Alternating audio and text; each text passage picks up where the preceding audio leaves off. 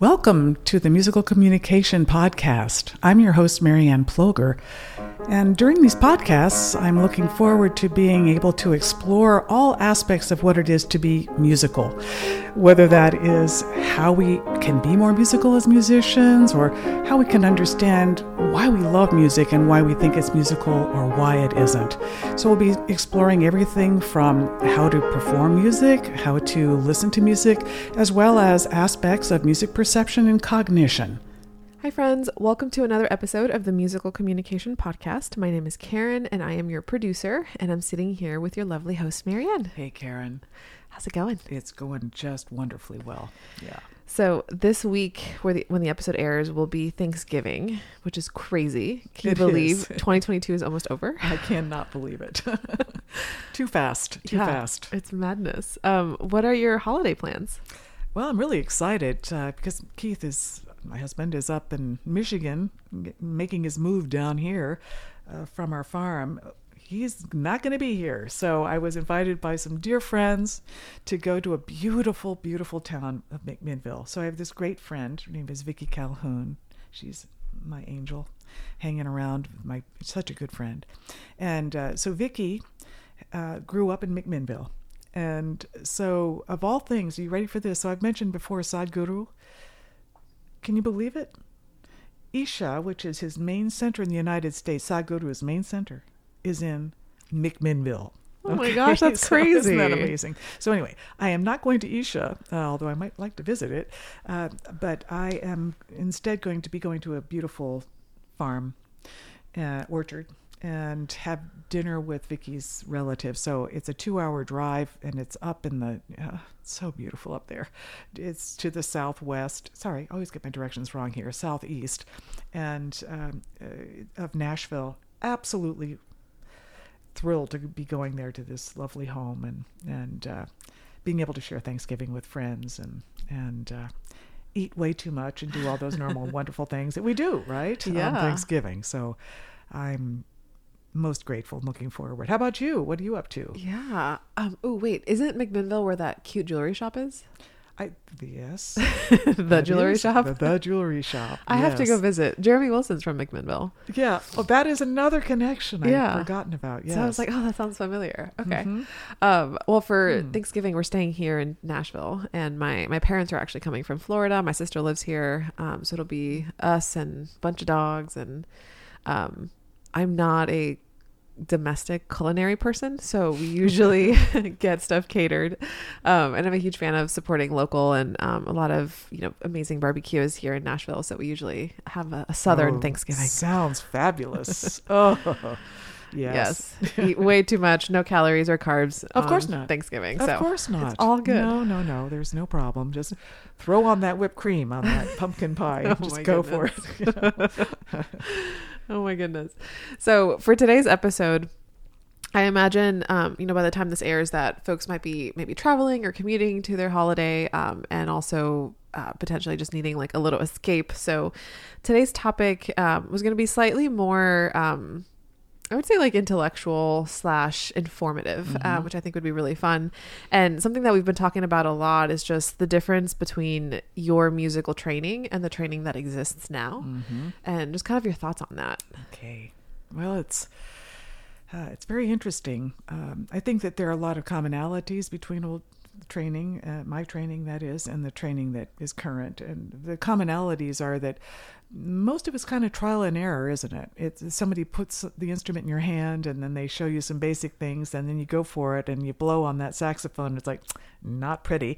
And so you figure out through trial and error how to make it better and better. And then we learn how to read notes. Usually certain fingering patterns go with certain notes. Those things are largely unchanged. But the difference that I find between the present and the past is that when I was in school, it would be normal to have singing virtually every day, 5 days a week, that we would be singing. And little nursery rhymes or tunes, My Country 'Tis of Thee, or America the Beautiful, or, it would be normal to be learning things, and from notes for that matter. So it was more common that it was part of the education of a normal person. I wish we would be able to return to that. Today, that's not so much the case because we end up specializing. So in music education, it tends to be the wealthy parent will get their kids in for music lessons. The not so wealthy people will have them in band or chorus or orchestra, and they just play in the orchestra, which makes it really hard for the wind and orchestral directors and choral directors because of the fact that their training can be vastly different in an ensemble. So it makes it quite challenging. I do think that we are more and more oriented towards performance. That is, you have to have a product, a concert, and that this is a product of our age. And that idea, you have to deliver a product instead of, it's a process, but it also can be a product. You can do both. But I think that there isn't much music education. You're not being taught about music as much as I think we were when I was a kid. So I was lucky. I listened to lots of great music. My parents had great music on, as well as pop music, as I mentioned, I think, in another podcast. But definitely I was exposed to great music and that we listened to it as a group. I lived in the Washington, D.C. area, which was very definitely sort of entitled, but I later moved to Owasso, Michigan, a tiny little town, farm town, and in both places we would go to concerts together as classes, when I was in elementary and middle school. So we would actually travel to Washington, D.C. to hear the National Symphony, or we would travel to hear a local orchestra play in Owasso. So eventually I became a violinist in one of those. So it was richer, I think, than today. Today, we plug ourselves into our music, and again, this problem of identity, we get very identified with a certain kind of music and may not be able to experience other forms of music. So my own approach is very much different than the current approach in terms of training, because I really believe that if we can master the elements of music, we can build anything. So it's almost going back to the Greeks, or probably way before that. And that is, they're just these basic elements. And if you can master how these sound, and if you can reproduce them, you can create your own music with them, you can read and you can write using them. You can use whatever music you want. You can do whatever music you want. And so the difference, though, is that, there's no getting around it. If you don't do something correctly, you're not going on. Okay, so that's one of the things that has been challenging. I think most of us today relate to the fact that you might have been an all-A student, which would have been fantastic. I cannot relate to that when I was a kid. No. Were you an all-A student? No, absolutely not. But you know how it was. You didn't do, you got a B-, you got a C, whatever, on a test. You just went on, right? Yeah. Isn't that right? Absolutely. Yeah. You didn't figure out why you didn't do it right or what was wrong and how you can fix it. It's just you go on to the next thing. Yeah, you're just getting by. You're just getting by. And the result is the little crack in the foundation is getting bigger and bigger and bigger as more and more, if you will, weight is put on it, right? So in my own training, what's very difficult, I think initially, is I'll say basically, let's say just doing rhythmic training. First of all, I'll say it. I really want to get beyond the fact that we're having to work on these basic things. But it's a part of the reality of the day. And I want to do anything I can to help fix that. And I understand, because I know what it was like to be in that position, to not have those skills. But let me be honest, it's not my favorite thing to go through a rhythmic training book and say, you have to perform this musically, rhythmically, but accurately. And if there's one mistake in your recording to me, or when we're in person, I just have to say lovingly, this is what needs to be corrected. This is how you correct it. Give me another copy or do it again. But you're going to get it right. So this comes from my work with Mademoiselle Boulanger and that sense of excellence.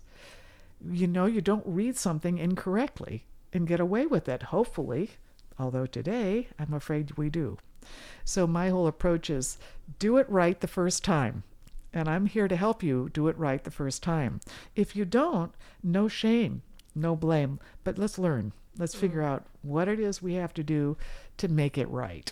And so that you can do it in joy, and that you're acquiring the vocabulary and you're feeling enriched and you're ready for the next thing. Okay, so that's a very different approach than let's just keep going. And this is what happens in our education, is that people are, today it feels like to me here in the U.S., is you don't do well, but you continue to not do well. What magic wand is going to come and suddenly make you get it right? Yeah.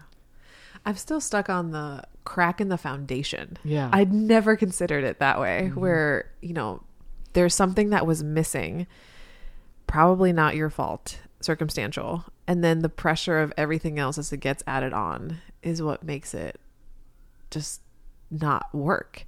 And then there comes a moment of just implosion. Absolutely. Because you can't go past that threshold of incompetence because you don't have the skill set. That's right. That's crazy. Oh my gosh. And it's not, how does a child or somebody who is ignorant, when ignorant is not something we should be ashamed of, it's just not knowing. How does a child or an adult know what they don't know? That is the role of education, is to eliminate ignorance. And since ignorance is the cause of all suffering, it is said by the wisest among us, it would behoove us to remove ignorance instead of just covering it over. And, look, it's so funny in Nashville, I drive down the road, and, they just knock down old houses. Now, sometimes they need to, because when homes here were built, they were not built very carefully. There were not zoning restrictions. And the result was that there are a lot of infrastructure problems. But some of those homes are really beautiful. And they've got a lot of virtue. But they do have flaws in the foundations. So can we shore those up? And I will just tell you right now, yes, you can.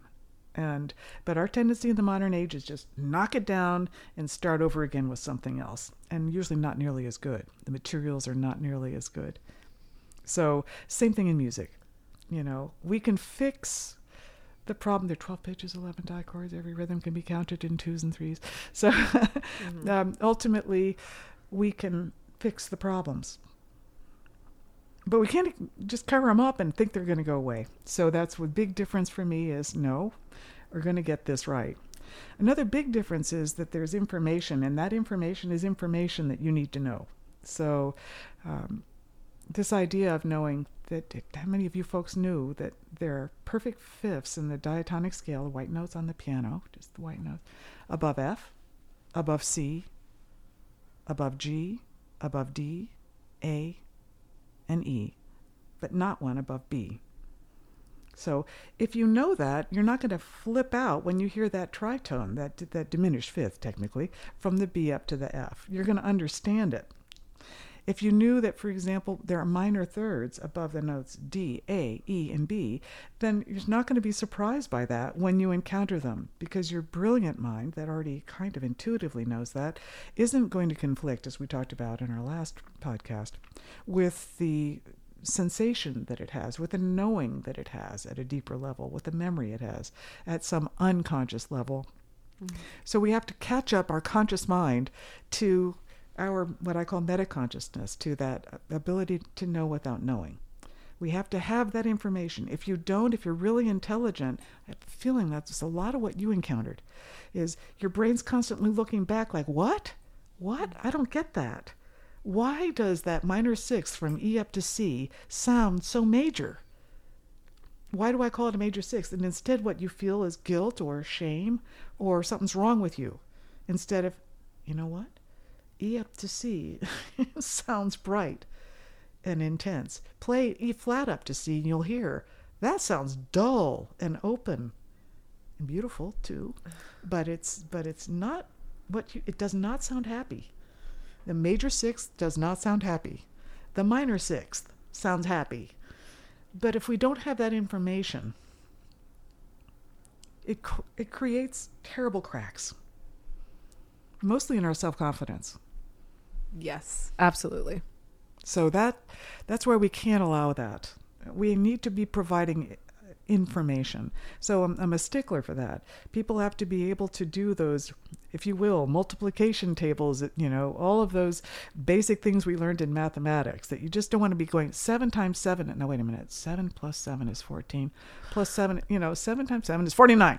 So, that we just know what those, a first inversion major triad has a minor sixth above the base and a minor third above the base.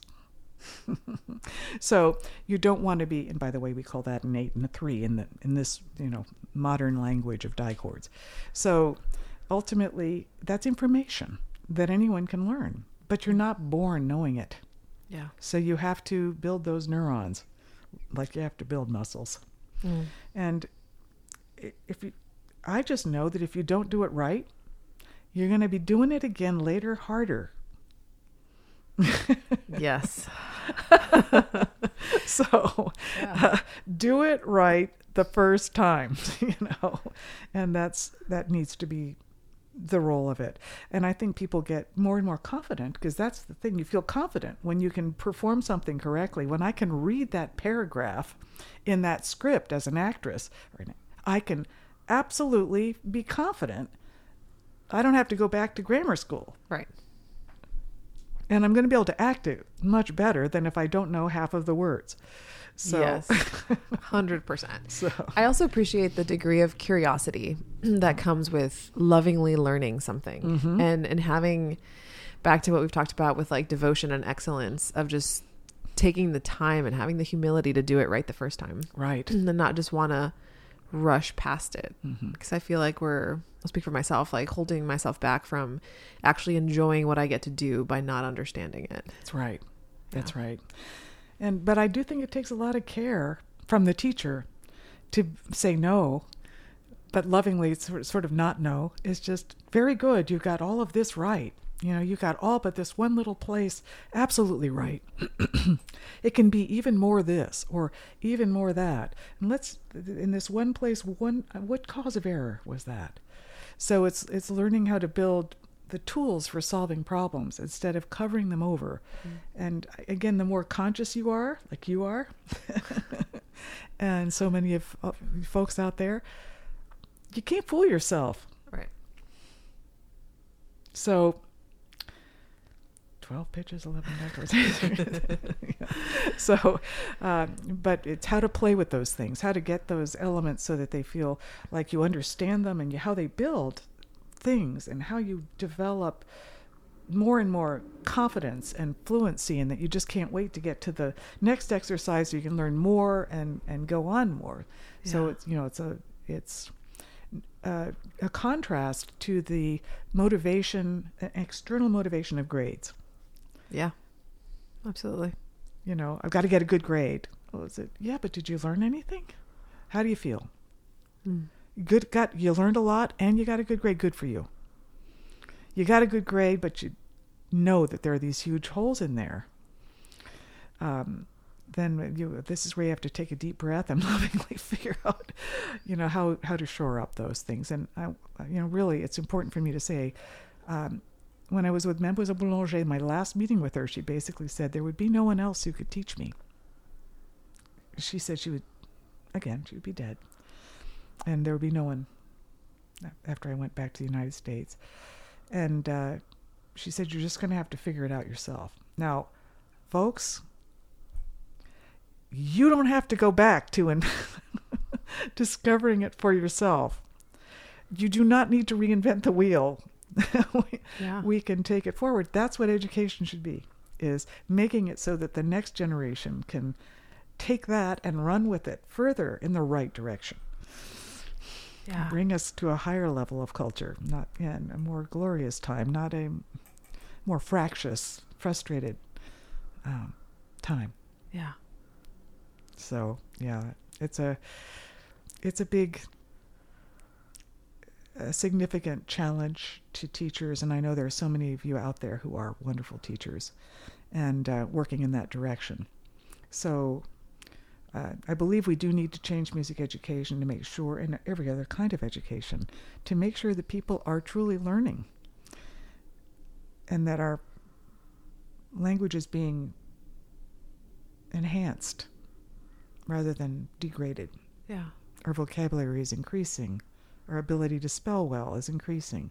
Our handwriting is improving.